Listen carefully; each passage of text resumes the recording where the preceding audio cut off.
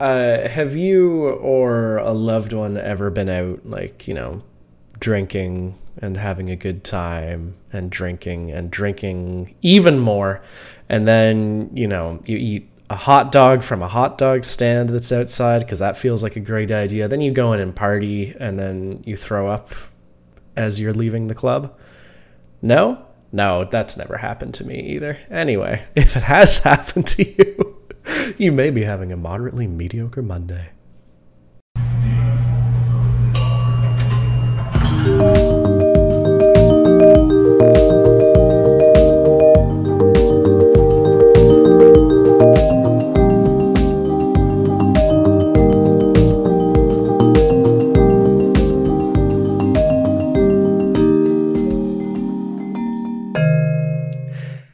Hello and welcome to the Moderately Mediocre Podcast, a show with a little bit of nonsense and knowledge starring your two favorite people that ever there was. We got me, Richard, and...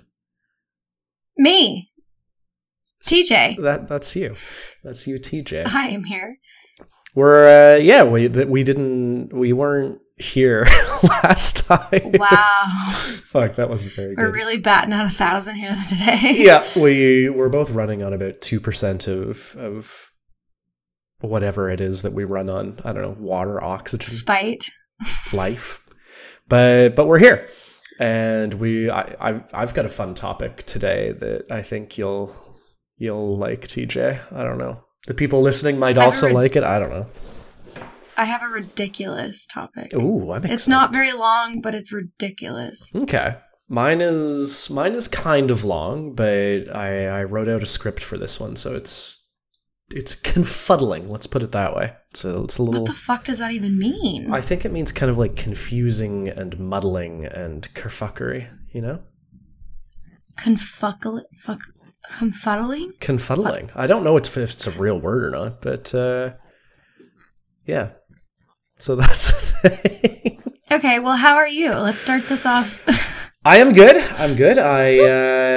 Since last time that I have talked to the good folk listening, I've gotten a new job, moving up in the corporate world. I won't talk about it too much right now, but yeah, that's going to be fun. Aside from that, I was in a commercial. That was fun. Oh my god, what? Yeah, I starred in a commercial for Envision St. John. Have you ever heard cool. the Down by the Bay commercials? Where the watermelons grow? Yeah, it's that song, but it's like all about St. John. So me and my old boss did a little ditty jingle for it in the bar, so that was fun. That's super cute. Wow. Yeah. Can't wait to see it. Yeah. How can I see it? I don't know, but I think they're going to send it around to me when it's done, so then I'll show you guys and maybe post it on the Discord link, who knows. But besides that, yeah, no, I went out and had a bit of a party, and now I'm not even hungover, to be entirely honest. I'm just dehydrated and low on life, so. Yeah, your energy bank is pretty limited. Depleted? Yeah, my social battery is just very low in general.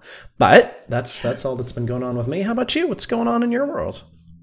Yeah, same. Yeah, same. I'll actually yeah, just what you said.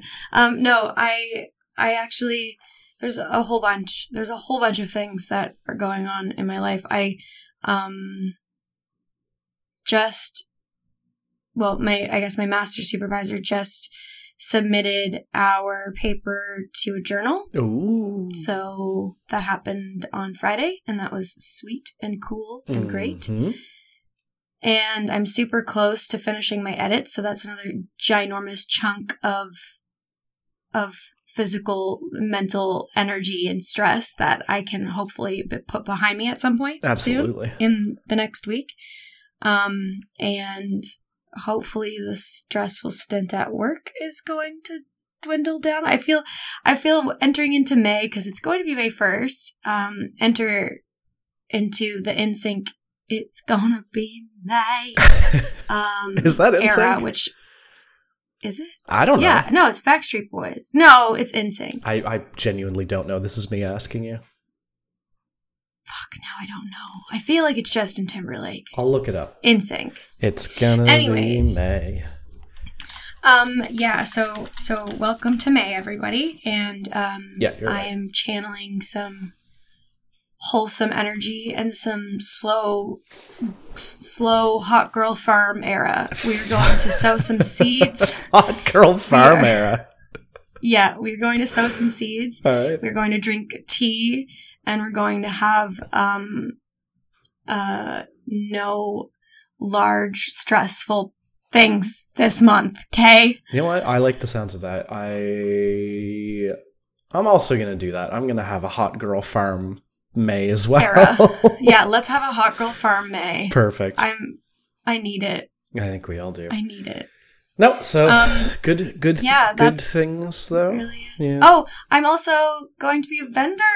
Oh, for my art stuff yeah. at Farmers Market. Let's do a hot plug for that. That starts on May 14th, which is Mother's Day, and it's at the Queen Square. Like, I don't know, it's just Queen Square, I guess. It's the Queen Square Market. It's in Queen Square. Yeah. Uptown in St. John. So you can come on by and find your dogs. Yeah, love dogs. Dogs are great. Dogs are great. Do highly recommend. Yeah, tell them what you're going to be selling. Art. All right. Yeah, no, I'll have some original stuff there, but I kind of wanted to put a little bit more focus on affordable art because I feel like art should be accessible to whoever wants to enjoy it. And so I have like 4x6s and 8x10s prints available from digital stuff that I've been doing and dabbling with, and then I'll have my easel there set up, so like I'll be doing some painting like while I'm having some downtime, because I imagine I'm not going to be very popular.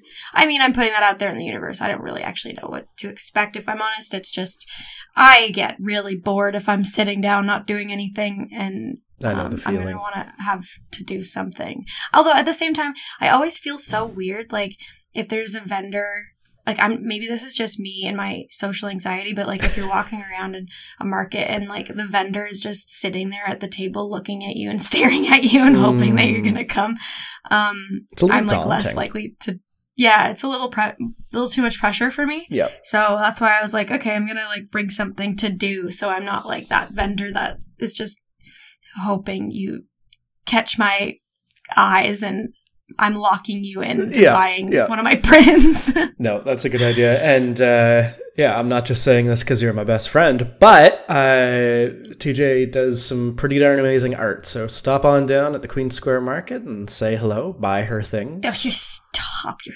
making me blush. Shut up. So bashful. But do that. If you want to support us online and can't make it to the Queen Square Market, you can follow us on Patreon at patreon.com/moderatepod, and you can give us money there for the price of, it's $15. Low price? Yeah, for the low price of $15, you can make our life beautiful. And we'll make your life beautiful. Lower prices, too. There are. There's like a $9 and a $2 tier. And you know what? Everything helps out, and even just liking and sharing this podcast, honestly. Yeah, that's true. So like and share, click the follow button, tell your grandparents about us, and maybe not. No, do it. Maybe not the grandparents. No, they'll love this podcast. But with that, shall we crack on into it? Crack into it. Crack on in. Do you have I don't have anything to crack, though. There's no drinks tonight because we went way too hard this weekend. I've got my meds bottle. Yeah, okay. Here's a daily reminder that if you have things to take, then take them. Yeah, exactly. If your serotonin needs to be taken in secondhand form, it's fine, too. Yep. I'm going to take a nice big old swig of orange juice, and that will kick us off. So, that was very odd to watch. Delicious. If I'm honest. Well, all right. Anyway, since you've got a crazy, wild, short one, why don't you start us out today? Okay. All right. I will start us out. First of all, I would like to open it up with a quick little discussion because that's how I roll here. That's how we do. Doing these things. So, all right, I'll give you a little bit of context for how I came up with wanting to know more about this particular thing that I want to talk about. Okay. We're about to dive through 17 different doors and up a ladder or two, right? No, that's not that bad. It's Okay. a little weavy, but it's fine. All right. I was at my friend's house this weekend, and she has a cat. And actually, a lot of my friends have cats. Oh, I thought you said, and she is a cat. I was like, oh, that's very nice that you have a friend that's a cat. No! Oh, I mean, yes, there are friends that are also cats, but they live with the friends that I have also that are humans. Yes. Anyways, they have a cat, and, when you have a cat, they have to have a litter box. Mm-hmm. Obviously, or else, you've trained them to shit in the toilet or something, which is absolutely, Olympic level craziness. Yep. And as, most, I guess, cat owners either put their litter boxes in, a room that they don't use, or the bathroom, or the basement, or somewhere, out of the way. Mm-hmm. And this particular litter box was in the bathroom. And so I was peeing and thought to myself, how do cats know that, the litter box is where they need to go? I've also kind of wondered that.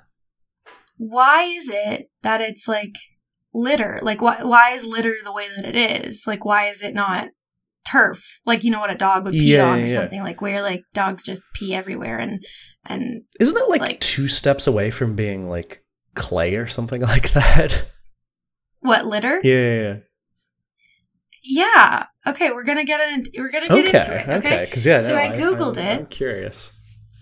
I Googled it, and I found some different things, but particularly, I guess I'll give you a background and context in cats and dogs. Okay. All right, I'm ready. Because you know how dogs, when they pee, it's kind of I don't want to say common knowledge, but oftentimes when they pee, they leave different chemicals in their pee, scents and stuff. And so most dogs, if they walk by a fire hydrant, for example, they'll stop and sniff it because a lot of other dogs have peed and marked their territory. Mm-hmm. And this is to communicate with other dogs or whatever. But cats are different because cats don't want their scents to be traced. So they're almost innately programmed to not leave a trace or not to be found. Living the ambush stealthy predators life. almost. Yeah.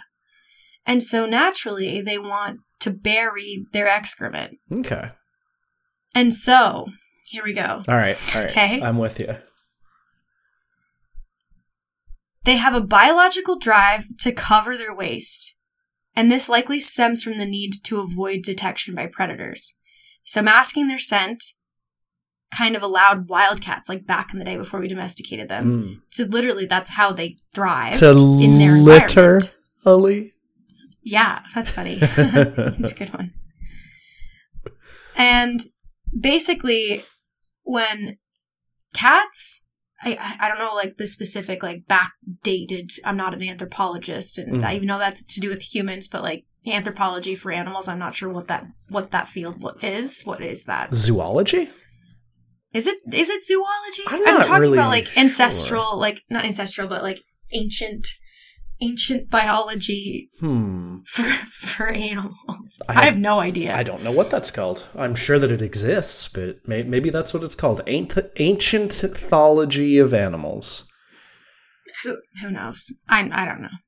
Someone way smarter than me probably knows. Anyways, so basically cats gravitated to burying their excrement in sand areas or gravel or whatever, because this often worked better to mask the scent versus something if you peed on turf or peed on an open field or something, it's not necessarily going to hide where you've been because people can smell it. Okay. So the granular consistency made it easier to bury their waste, and therefore, granular consistency. When cats were domesticated, they were brought indoors, and obviously they needed to pee or poo. Mm-hmm. And I think based off of like quick Google searches that never really went anywhere, because I don't really think that I don't know if this has actually ever been like studied scientifically before. I'm or if it's like sure it has. A PR for a litter box, because that's where I got most of my information was from freaking litterrobot.com. Yeah. Cats kind of generally used the bathroom like this, like, because right now, like, domesticated, when you bring the cats in, normally you have like either like it's a house cat and it doesn't go outside. Mm-hmm. But back then, I guess they were still like roaming around and doing their business outdoors. But when they came inside, they used things like granulated clay Mm-hmm. as a litter box, but it looks like shale. It almost looks like rock, like actual rocks versus the really, really small, fine gravel, sand stuff that we have and use as litter today. Okay. So basically, this happened because it's of an accidental invention, and I will read it from their most website. Things are an accidental invention somehow. Yeah, well, yeah, true, serendipitous. Even the vaccine for, what is it? I don't know. Vaccine. Oh my god, that's gonna bother me. Vaccine for Penicillin? No, was it polio that was an accident? I have no idea. Oh, excuse me. It was discovered because he was looking at something else and he realized that it was like good for something. I don't know. Maybe. Sorry, this is gonna like anger people who actually know. Well, you guys can shout it out to us in the comments. There's no comments, but you can shout at us in the Discord. Yeah, home. Just let me know, because this is a communal effort at this point. Okay, I'll just read it. A happy accident ultimately paved the way for cats as mainstream indoor pets. In 1947, Michigan businessman Edward Lowe was trying to market granulated clay as a nesting material for chickens. One cold January day, Lowe's neighbor, Kay Draper, stopped by to ask if he had any sand available to use as cat litter. She was tired of her cat tracking ashes all over the house. Instead, Lowe handed her a bag of granulated clay and promptly forgot about the exchange. 2 weeks later, Mrs. Draper showed up asking for more clay, and eventually so did her friends. Damn. The clay minerals were capable of absorbing their weight in water, working far better than sand or ashes. Lowe decided to package this and sell the product as kitty litter, and clay litter became a necessity for cat owners for the ensuing decades. But as all things destined for greatness must evolve, so did the cat litter box. And the 1980s brought about clumping litter. This new and improved type of litter heralded the next generation of feline bathroom etiquette, the self-cleaning litter box. Oh. Which is like, I think this is why this is the litter robot. This is why they're talking about automatic self-cleaning litter boxes and stuff. They're just trying to sell them, aren't they? Yeah, this is just like the history, like how we got from like sand to a robot cleaning your litter. But basically, like the most important part that I wanted to highlight was the fact that it was an accident that clay litter is being used.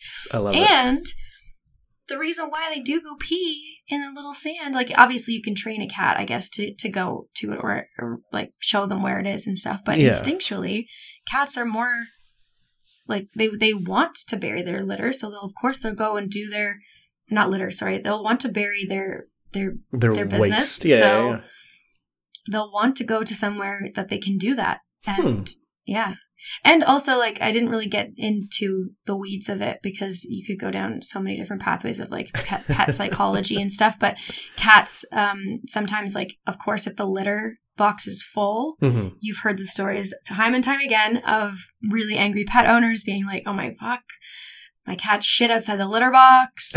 What do I do?"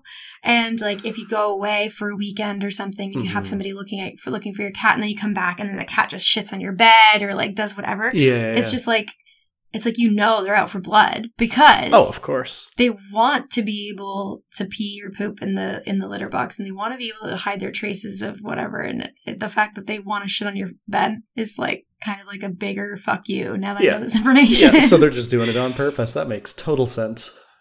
Yeah, it's kind of funny. And then they are clean, like really, really clean animals, apparently. So the reason why they would shit outside the litter box is like likely because your litter box is full and it's not like to their standard or something. And I was like, wow, what a difference from like what Luna would be. Like our dog is just, she's literally like, I'll shit or pee anywhere in the yard. Doesn't matter. Yeah. Although at the same time, like she's gotten into like the behavior of like peeing or pooping on the perimeter versus like right in the middle of the yard because she likes to play there so much. Oh, well, that's good. So like she'll go to places that she's, What a clever girl.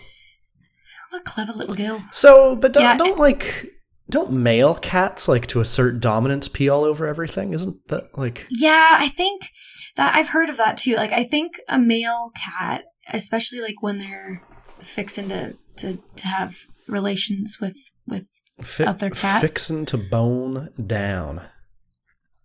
Yeah, sure, that. And I feel like, they definitely do leave their excrement places, especially when they're pissed too, I guess, because they're like just like walking around all alpha-like and being like, screw you. Also, if anybody actually studies cat behavior or like domesticated animal behavior and they like want to chime in on this, feel free because I'm getting all of my information from a cat litter, litterrobot.com and Wikipedia. So I don't know too much about cats. I like cats. I like a couple cats. I'm not a huge cat fan, but no, I know, and I never really like pictured myself as being a cat person, and I think I'd still have to like warm up to the idea of if we ever wanted to get a cat, but I think that the cats that I know right now, like all of them are really, really nice, except for like a few that I know that like are super like oh my god, what is the word? Mean. Like, very... No, it's not even mean. It's just like unpredictable. That's the word. Yeah, where like, you could be like patting them on the head and then all of a sudden they're like, nope, fuck you. I'm going to claw you or like try to bite you. And you're like, whoa, okay. Like if I knew what your boundaries were, I wouldn't do it. My girlfriend's cat, Kitty, is very sweet. I like Kitty. She's the sweetest. She's so sweet. She's a little goose. That's what I mean. So, like, I never really thought of myself as, like, a cat person, but a lot of my friends have, like, really, really nice cats. I'm, like, very, very slightly allergic to cats. They make my eyes itch and stuff like that. So, it's tough. But yeah, it's not easy being green, you know? It's not easy being a literal cat. No, that wasn't very good. I already made that joke. I can't do it twice. Well, you could have. It just wasn't really executed well. Yeah, well, you know what they say. The best executions are... I don't know if that... No, I'm making... Dude, you're really digging a hole, I guess. I'm putting on my glasses because execution sort of leads to my topic. Okay. And also digging a hole. Let's hope it's better than your jokes. Like the cats for their shit. Okay, anyway, we're going to stop that. Bury it like they would their poop. Yeah, okay. Anyway, this is... I'm bringing to you a case today. A what? A case. As far as I know, an unsolved... Richard, am I going to get scared? I swear to God. No, this isn't scary. Are you sure? Yeah, I'm positive. This is a like a potential... Well, not potential. It is a murder case, but... This is fucking terrifying, my guy. No, it's fine. So have you ever heard of the Somerton Man or Tamam Shud? No, never. Okay. Never. Well, it's known widely as the Tamam Shud case, but as always, I'm doing clever titles, and this one actually came from Kea, so I can't claim credit on this one, but more like... Thanks, Kea. More like Tamam Shouldn't. Oh. Get it? Tamam Should, more like Tamam... Anyway. I'm just gonna dive into it. I can't handle you tonight. I can't either. It's fine. All right. I know in the past I've said I don't feel like this is the right podcast to do true crime because I don't think I'm willing to go to the necessary depths to do these horrendous stories and the people involved justice. But today I'm going to stick my little toes into the world of true crime. Just dipping a little piggies in there. Put your piggly wigglies in there. Putting the little piggies in there. So, today I'm going to be covering a true crime story, which is far more of a mystery that seems to still be unsolved to this day, 75 years later. So we're 75. And before I begin, I would like to state for people listening that like to do research and look this stuff up. This is a case that you can see pretty much all the details, including the body of the deceased. So if you are Googling and you're very squeamish and stuff, just be careful. That's about your one warning. This isn't a particularly gruesome case or anything like that. So this is okay. Good. I don't feel the need to put trigger warnings in or anything. But just be careful with your Googling because there are pictures of the deceased. So. But without further ado, good sweet listeners, I bring you the strange and mysterious case of the Somerton Man, a.k.a. Tamam Shud. You ready?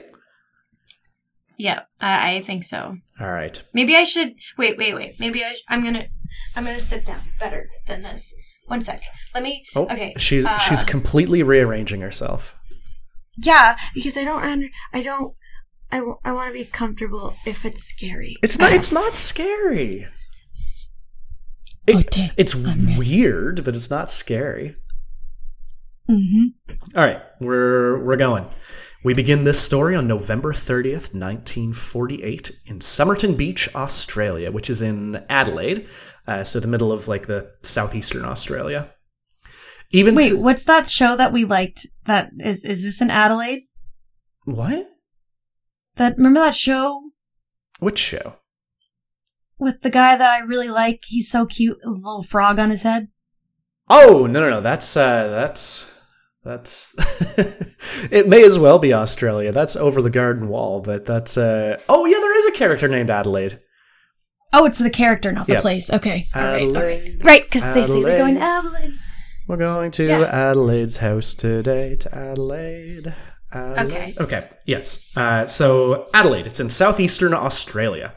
And even to this day, the case still stands out as, quote, one of Australia's most profound mysteries, end quote. But we shall begin with the first events of the case on the evening of November 30th. A lovely Australian summer eve by all accounts, until a body was found on Somerton Beach. Dun dun dun! Even from the get-go, however, this body would be anything but usual. What? Yeah, I don't know. Let's describe what was found on December 1st of that year. So this was the following day or maybe 2 days after. I don't remember if there's 31 or 30 days in November, but we're just going to say it was the next day. On the beach of Somerton Park, a body was found lying in the sand across from, and this is the name of it, the Crippled Children's Hospital. Yes, that's the actual name. It's not just me saying it. That's what it's called. He was found lying. Bad taste. Yeah, a little bit, but it was 1948, so... Right, yes. Yeah. Everything was bad taste. Everything was bad. He was found lying with his back against the seawall in a relaxed lounging pose. His legs were extended and his feet were crossed. So if you really want to make yourself comfortable at home, you can sit like that and listen to what I have to say. Shivers down my spine. No, thank you. Move on. Oh my, okay. I will not be doing that. All right. In addition, he was wearing a blazer, dress shirt, tie, dress pants, and dress shoes. But what exactly makes this death so strange, I hear you ask, TJ? Several things. Yeah, what makes his death so strange, TJ? You aren't supposed to say your name. Anyway, several things. And even more so upon further investigation, which we will get into in a moment. But the main draw and strangest fact of the entire case is that the body remains unidentified even to this day. Which is... Mob hit. Well, maybe. we'll get a little further into this, and I would like your opinion on what you think happened. Muppet. So let's get into it. The small, sleepy beach town of Australia, known as Somerton, was experiencing an all-around normal day on November 30th, 1948. I can't speak to that for certain. Maybe it was a strange day for some people, but for the story's sake, we're just saying that it was. 2 witnesses that came forward afterwards stated that around 7 p.m. on their walk home, they saw a man slumped against the seawall with who extended his right arm upwards and then let it fall. They believed the man to be drunk and just continued home. About half an hour later, a second set of witnesses claimed to see the man slumped against the seawall, but saw no movement and apparently even joked that the man looked like he was dead. But little did they know, he actually was. So, bad taste all around. The next morning, around 6:30, 2 horse riders on the beach found the body, as well as one of the first witnesses who was going for a swim. And by first witnesses, I mean like one of the couple from the day before was going for a swim and was like, "Oh, that dude's still there. That's not ideal." So they all maybe we should check on him. Yeah. So the 3 of them pretty quickly realized he was dead, notified authorities, and they came and took over the case. So, the authorities' findings would only go on to create further mystery and more questions, even though we'll just get into it. To begin with, the body was immediately and very noticeably very well built, like an athlete with musculature visible through his dress shirt. He was clean-shaven and wore a suit and tie, as well as dress shoes. An unlit cigarette sat on his coat pocket, and the examination of his pockets produced an unused train ticket, a used bus ticket, an aluminum comb, and a half-eaten pack of juicy fruit. Oh. Do you eat juicy fruit? Do I? No. Do you eat it or do you chew it? Yeah, I guess it would be unchewed pack, whatever. It was a half-empty pack of juicy fruit. Okay. I'm just being an asshole. So 2 of the things in this case bring up a unique problem immediately, because aluminum combs were only used and manufactured in America at this time. And juicy fruit bubblegum was not a fashionable or favorable item for adults in Australia, whereas in America it was for everyone, and adults and kids chewed it. But in Australia, that just wasn't a thing. You would be laughed at. You would be made fun of. Did he have any hair? The man? Yeah. Yeah, he had hair. Which okay. It just doesn't play much of a role in this, but he had right. But you. I was just wondering what the comb was doing. Oh well, yeah, it was definitely for the hair. Oh. He or was it? Well, he could have been combing the beach. So that was a terrible one. In addition, he also had a quarter-full box of matches and a pack of Army Club cigarettes, but the cigarettes inside were actually a different brand and not Army Club. So, not totally out of the ordinary with that. It could have just been someone gave him some cigarettes and he tossed them in his box. Whatever. That's what she said. Okay. You know what? This is a PSA to everyone at home. Don't toss cigarettes in your box, ladies. That's not healthy. Yeah. Not healthy, not hygienic. Don't toss other cigarettes in your box. Exactly. Don't toss... Yeah. No, okay, move on. No. Sorry. All right. So the mystery continues. As... I hear the sirens outside. Maybe they've come for the Somerton man.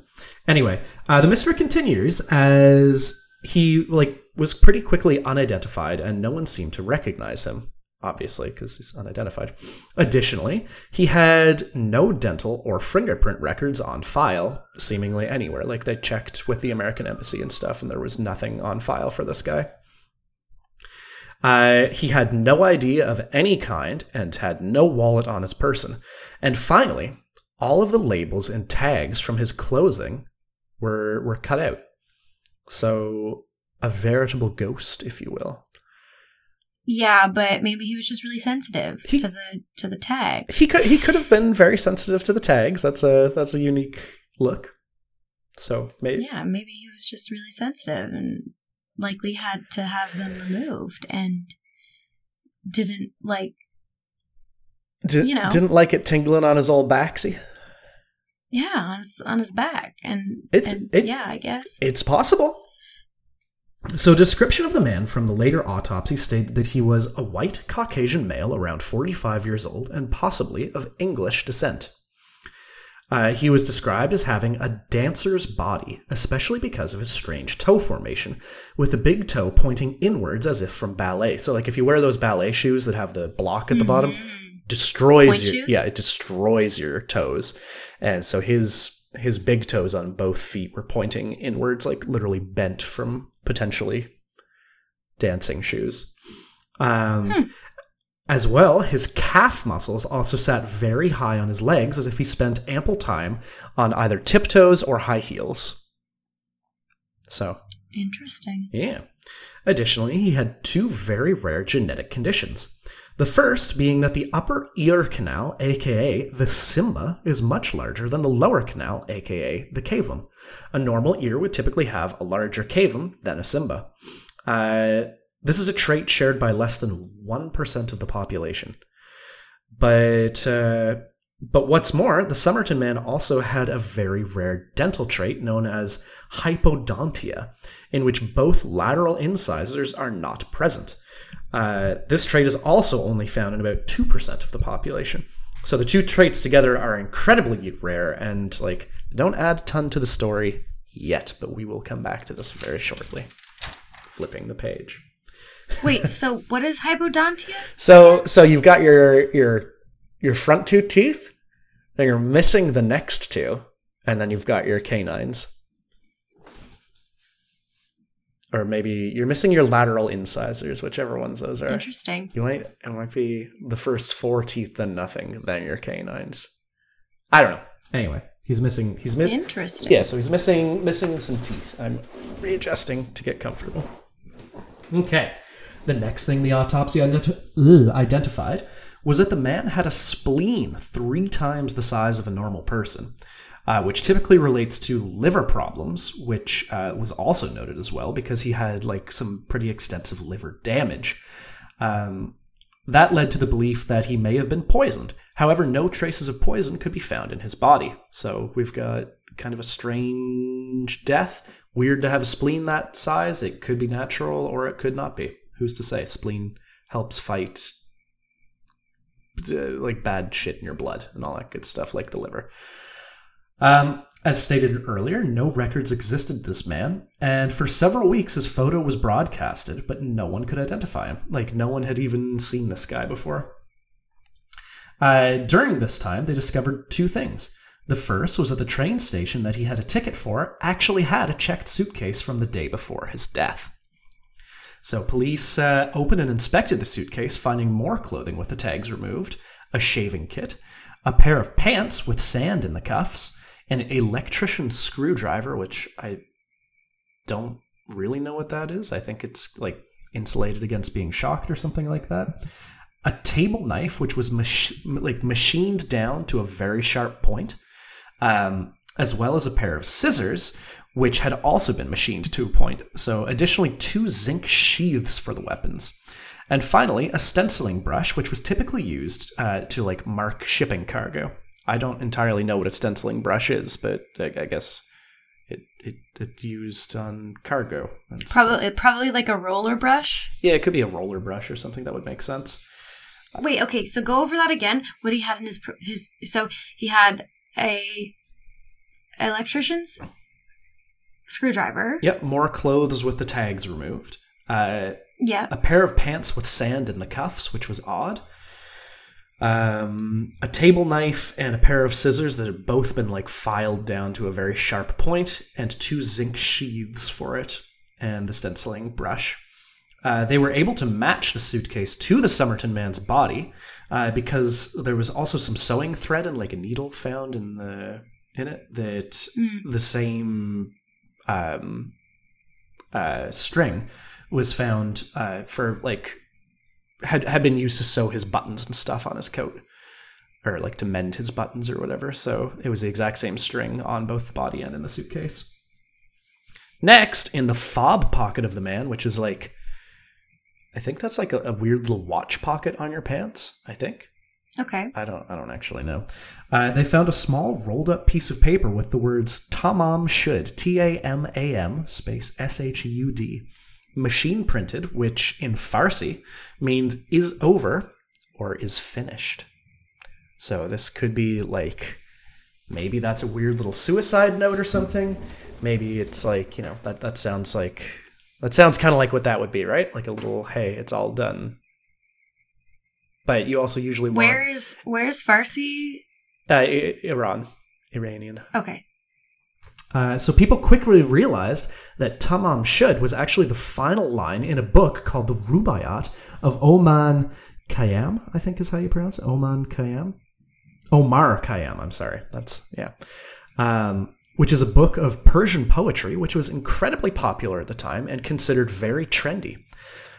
So in the several weeks period after the Somerton man's body had been discovered, a man came forward with a copy of the Rubaiyat, which he claimed he found in his car, which he shared with his brother-in-law. It actually turned out that this was the exact copy of the Rubaiyat that the Somerton man had taken out the words Tamam Shud from, as indicated by a paper specialist. So, these two dudes share a car and probably just found a book in there and maybe just assumed it was like the other one's cars or the other one's book or something like that. And then they started hearing about this case and they came forward and were like, holy shit, that's actually his book. Why the fuck is that in our car? And so this isn't really much of a concern to the case or anything like that, but the dude who came forward and brought the book has remained anonymous even to this day. No one knows who the fuck it is, which is sort of strange. Yeah. I don't think it really adds anything to it, because back then, if you weren't a suspect in the case, you could just be like, hey, I don't actually want my name in anything, please. Interesting. Yeah, so that's a thing. It's not like his brother, is it? Well, I don't know. I don't think the brother-in-law ever had any suspicion or anything like that. I literally don't know anything about these two guys. It was just a car they shared, and yeah. So markings were found on the back of the book as if someone had put a piece of paper on the back, basically, and were taking notes or something like that. And you know how it kind of leaves little indents. So they did a quick pencil etching and were able to find exactly what was on there, which seemed to be several lines of what appeared to be a code with one line scratched out and a telephone number.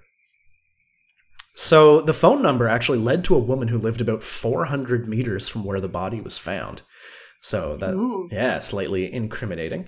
But when she was brought in for questioning, she denied any knowledge of the man, though did admit to having given a gift of the Rubaiyat to a soldier named Alf Boxall. It seemed that, that may be who this was, so they started checking the records and stuff, until they realized that Boxall was still alive and well, and still actually in possession of his copy of the Rubaiyat. So that was just a weird little coincidence that didn't actually end up going anywhere. In a further interview with the woman, who to the public was known as Jestin, as she demanded her name be removed from police records of the case. So another person that's had and don't want to be involved. Yeah, and she had anonymity for a very, very long time. I think her actual name came to light in the case later on because, well, we'll get into that in a little bit. But during an interview, police showed Justin, they took a plaster bust, a plaster molding of this guy so that they could look back on it later. Where was I here? Oh, and she allegedly nearly fainted when looking at it, and then started refusing to look at it and refusing to talk about it. However, no evidence besides the phone number was able to connect her to the case, and she was dropped as a suspect. Then she obviously knew him. She may have, she may not. Maybe she was just super weird and jiggy around things of a dead body, I guess. But also, that seems pretty obvious that she may have known him. So what the hell is all this? My own initial reaction is that it was possibly maybe an American spy or something like that, taking the labels out and secret codes and weapons in his suitcase and stuff. That feels kind of like spy stuff, maybe. And like he may have been killed or had his identity blown and killed himself because of it. Or like was this a strange love story between the Somerton man and Jeston? There's evidence for both situations, but nothing solid enough to confirm anything. So the evidence with Jeston comes from like her having a child a year before the Somerton man died, and he like this kid shared the exact same genetic conditions as the Somerton man. So like the ear canal thing and the teeth. So like that's such a rare thing to begin with. That's fairly compelling evidence. Additionally, the son, Robin was his name, was also proficient in ballet as he grew up, which is like, that's really not, it's not a born trait. It's just very strange because he also had very strong high up calf muscles, like the Somerton man. So Jeston seems to have packed up and moved every time the Somerton man was brought up in like TV or news or anything like in the later stages of her life. Like if people started being like, hey, like your phone number was involved with that, she was like, oh yeah, it was, that's so weird, anyway, I'm moving. So like, that's a little bit sus if you ask me. Yeah, a little bit. So several attempts to ID the Somerton man with his DNA have come up with inconclusive results. However, the most recent ID attempt came in 2022, which places him as a man named Carl Charles Webb, who was an electrician, engineer and instrument maker born in Melbourne in 1905. There is no way to prove if this is him or if it was him, but that was, apparently what they were able to pull hairs off the bust they took of him, actually. And so this woman, Jeston, her son, Robin, had a daughter. And Robin put the daughter up for adoption pretty quickly because he was, a pretty famous dancer and couldn't have a daughter or a kid while he was in shows and stuff like that. So the daughter grew up not knowing any of this stuff, and apparently they identified her as the granddaughter of this Jeston person, and a professor who had taken a huge interest in the case and gotten his students to do research into the case, met up with her and was asking her a whole bunch of questions, and apparently at the end of the interview actually proposed to her. And she said yes, and they got married. What? Yeah, so that's pretty fucking whack. I don't know, maybe true love does exist or love at first sight or anything, but there was also a police officer who used to work with the professor who was like, oh, that's pretty fucking weird, I bet he's just trying to get DNA evidence, get access to her DNA to do it. And sure enough, he did get DNA evidence, and I believe they exhumed the body fairly recently, maybe that was in 2022 or something like that, and did the DNA search, but again, still nothing conclusive as far as I know. But back to the strange code very quickly. It's never been cracked because it's likely that it was a book cipher, which means that you need the exact copy of the book that it was taken from because that'll be on page this, you have to go down to line this and use this letter, whatever. However, due to old police standards, the book was destroyed. Which isn't that's not a strange thing. That was just part of the police records. If there was something they believed wouldn't be useful evidence, it was destroyed. But it would that seems very odd to me. So yeah, and so many different copies and styles of the Rubaiyat exist that's impossible to rematch to any different one. So the code's never been broken. So where do we sit? Is there an answer? What happened? And what is the code? So, that's insane. Yeah, so this guy still to this day is not identified. There were some other things later that came out that, maybe this was an American spy. There was a big scandal that happened in Australia with the Russian embassy where, a bunch of secrets were leaked out. I think it was in 1950. And it was hugely embarrassing for Australia. And a whole bunch of people surprisingly wound up dead afterwards. So they were maybe this guy had something to do with that, but it was 2 years later, so maybe not. There were reports of a mysterious man who supposedly had been seen with this guy back when he was alive, and the mysterious man was in a hotel that they checked up on and checked his bags somehow or something, and there was just a giant needle in the case. But like, I don't know if that was ever proven or if that was all just hearsay and stuff. So just a very like strange case. It could have been just that, like, you know, this guy didn't like clothing tags. They itched him, and he, like, I don't know, maybe had an affair with this woman or something like that, and she had something to do with him dying, and like, who knows? That's insane. Yeah. Like, that's wild. Yeah, so that's... Well, like, I've watched a lot of Bones, and I've watched a lot of Castle, so, like, I feel like my first thing, and this is not coming from somebody who's experienced in any way, shape, or form with any type of mystery thing like this, it's just my toxic trait thinking that I could probably solve this right now. Let's do I it. can't. Let's do it. It's been 75 years. You'd go straight to the things that were in the bag, because, like, it's weird to me that there were two things that were sharpened to a point. Right? Like, did he need weapons? And it was weird that they also had, like, zinc sheaths or whatever. Like, what does that even mean? What is a zinc sheath? Well, zinc is just a metal. It's like it's a pretty bendable, easy to use metal. But, like, a sheath for a knife, that makes sense, right? Like, the case for a knife. But it's weird to have it for a pair of scissors. Unless maybe, right. Because, like, maybe this dude was just an electrician and those were some tools that he used to, like, cut wires or something like that. But yeah, it does very much, like, seem that he came from America. I remember reading somewhere, because remember I mentioned there were a pair of pants in his suitcase with some sand in the cuffs. Yeah. I think I may be wrong on this, but I believe I heard that the sand was actually identified as from a beach in America, which is also strange.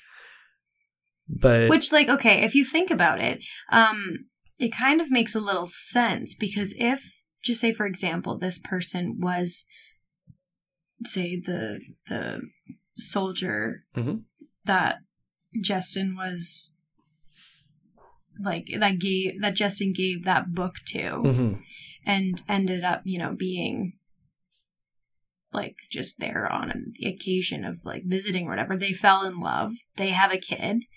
And then, like, whatever he was into in terms of, like, the military, he might have known something or saw something, and you have no idea, and then could be completely erased at the drop of a hat, but still exist because they can cover it up and be like, okay, well, the fact that that guy, the name that they trace back to that guy, that he was still alive, it could be Boxall, like a cover up. So the person that's still alive. Are you saying that, like, the soldier may have killed him? No, I'm saying that the soldier was the guy that was, like the guy that was in love. Maybe he, like, probably saw too much of something, or somebody else higher up needed to disappear and assume, like, another identity, which is his identity. So he's the one that ends up dying, while this other person. Do you know what I mean? I think I see what you're getting at there. I don't know, like, if it works, but it might. Like, just say, for example, like a spy or something that was, like, doing something that they, like, super high level fucked shit. Yeah. And you have them needing to disappear for whatever reason. They kill somebody and take their identity. I see what you're saying. It's possible. That's my thought, where it's like, okay, well, this likely is the situation where, like, why would he have tools sharpened to a point? He likely knew that somebody was coming after him, or needed a weapon of some description, but was not able to have it. So the fact that this is why my head is like, maybe because the girl couldn't look at the bust of the guy, she's like, that is the guy that I'm in love with, but I can't say anything because they're going to kill me. And she knew that she was pregnant. And so she was just like, okay, I'm not going to have to say anything, because if I say anything, then I'm going to have. Well, she had the kid a year before this. Year before. Sorry. Yes. So if they knew that, It's then they possible. would have killed the kid too. Yeah, and like maybe it wasn't her choice to pack up and move or something like that. Maybe That's they were, the thing. maybe they were telling. It's just very strange because like she lived there and like no one had ever seen this guy before. You know what I mean? Like the people. Yeah, which is why I'm thinking like it was like a soldier that came in and they were like hot and bothered and then blah blah blah. But he was probably like CIA. I don't know what they do, but like you know what I mean? Like you know, like very very high up there. Like even if an illicit like a love corrupted affair. government. Yeah, if a corrupted government structure thing happened and you overheard a conversation you weren't supposed to, then you were just gotten rid of instead of like, you know, there's no union for those types of lucrative jobs. Like you can't just. Yeah, no, exactly. Yeah. And maybe that is what it is. Who like, there's unfortunately. Who's to say? But that's what my not thought much is. of a way to tell. But like. My thought is like somebody needed to disappear and he was the unlucky fucker that needed to go, and so that's why they were like, oh, this guy is traced back to this identity, but that guy's still alive. Weird. Okay, next. Yeah. And like I really don't know if any of the other things like the juicy fruit and the comb, like that stuff, he was clearly in America at some point. If the Carl Weathers, I think that was the name, turns out to be like that was the actual truth, then who knows, because they said that guy was born in Melbourne, but that doesn't mean he couldn't have traveled to America or anything like that. So it's just it's all very it's all very strange. What I don't understand is is that if nobody's seen him before, weird. If nobody's seen him before and he shows up on a beach, and like a bunch of stories came forward afterwards and a bunch of people were like, oh yeah, no, I saw what happened and I saw a man carry him there and put him there, which there is a little small piece of evidence that I forgot to mention, but his shoes were like so well polished that they looked like they had never actually even been walked in before, especially on a beach. Like there would be sand in the bottom of the shoes and stuff like that, and there was nothing. They were spotless on the beach, basically. So maybe someone did pick up and put him there. You know what I mean? Mm-hmm. But yeah, it's all very strange, and there's probably never going to be any answers because it's been 75 years and very hard to get anything back. So yeah, I'm going with the theory that somebody needed to die. Or by die, I mean like needed to disappear immediately. Yep. And he was the one that they killed to take the identity. Yeah, it's very possible. Or maybe like he just fucked up somehow and he needed to be taken care of. Who knows? Because like... See, maybe he was a spy and they found out that he'd had a kid with this woman and they were like, whoa, suddenly that gives you ways that you can be traced. You're fucking done, buddy. Dead. Yeah, but then they would have killed the kid too. Would they? Yeah. Why would they kill the kid? Because that's the lineage. Like they would eliminate all traceable. Why wouldn't they kill Justin or whatever then? They probably would. They would just eliminate all of them instead of just eliminating him. Maybe. Because my thought is like, they probably didn't even know. I feel like that they would do it. I feel like they would do it secretly though. You know what I mean? I feel like they wouldn't just leave a body out there for people. I feel like they'd, like toss him in a oil drum let's or think something. about that. Let's think about that. Why they wanted... Yeah, to have a body posed like that in the middle of a beach, somebody wanted them to find him. Yeah. Or like maybe something... Or it was a sign. Yeah, maybe something crazy mundane happened and like, I don't know, maybe he did get super drunk or something like that and fell down a flight of stairs and had a heart attack and someone found him and was like, oh, there you go, buddy, you'll be fine up against this seawall, see you later. I don't think it's something like that. Or maybe he was like a traveling dancer and had an illicit love affair with this woman and was threatened by the mob that, like, I don't know. There's a million different possibilities. I think that the dancer situation, I don't know. That's the one thing that I don't understand either. Because, like, when you think about how the story works, it's like, why else would somebody have really fucked up toes? Mm-hmm. Yeah, it was the fucked up toes, the high calf muscles. Dude was jacked as well. Like, but not like a bodybuilder or anything. He was like a dancer's body. You know what I mean? But is there any other professions that you can think of where people are on their toes besides for dancing? I read that one of the other things that can get your feet like that is if you like are a competitive swimmer or something like that. Or maybe it was a diver. It was something like that. But all right, I think that might be more with the high calves than the toes. But that's interesting, though. An interesting point, because if they are a diver, like that could be tied in with the soldier part. It could be. There was no record of him being a soldier. Just for the record. Of who? The deceased, the body. No, but she gave the book to a soldier who they found. That dude was alive. Yeah, but if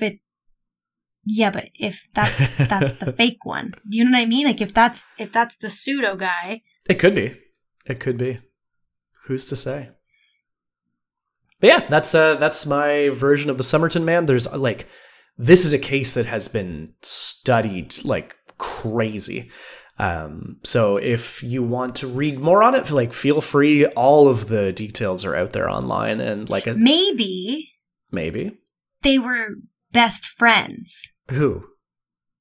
This soldier and this other guy who's also a soldier. Okay.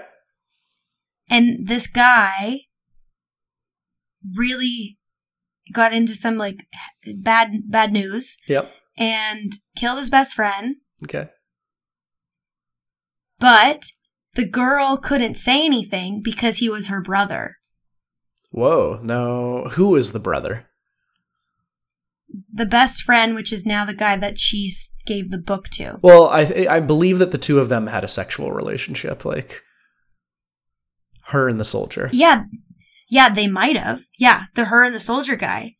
But when the best friend killed him and assumed his identity, I don't know. I think, I think that's plausible. It's the best friend killed, because how else would he know anything about anything and be like, okay, but then why would she want to protect the identity of the guy that just stole the identity of her lover? The soldier didn't know anything about this. He didn't even know that this was a crime or anything like that. He was yeah, people can lie, Richard. Of course they can lie, but I think they told him about him and he was like, I literally have never heard of that before.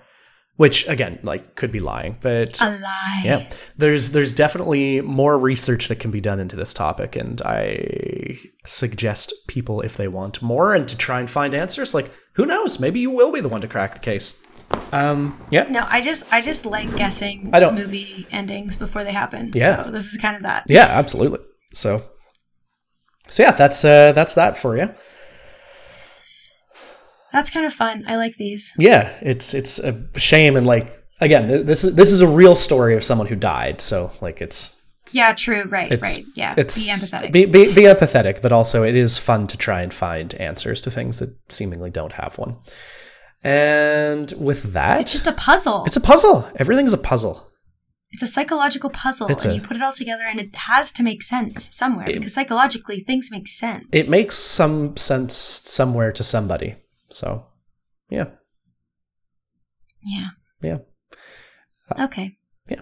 We should probably call it there because this episode has been over an hour now. So. Well, you're welcome, listeners. Thank you for listening, listeners.